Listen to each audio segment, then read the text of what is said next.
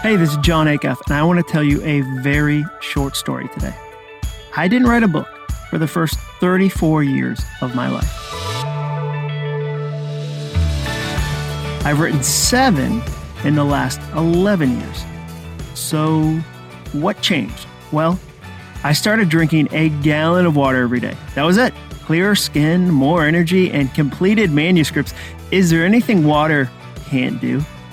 Actually, you know what I learned when I drank a gallon of water every day for 2 weeks in a row?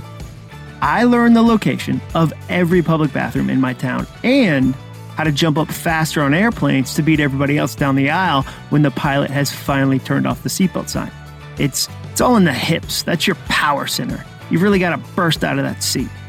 Drinking water had very little to do with the change in my life, actually.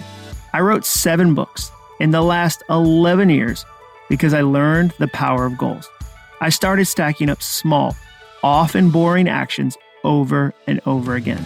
I started tracking my progress. I started ignoring fear when it told me it was too late to chase a dream. I learned how to finish. I've always been a goal nerd. I'm sure I had checklists for optimum goldfish consumption in kindergarten, but completing my first book in 2009 kicked that passion into overdrive. I started incorporating goals into every part of my life.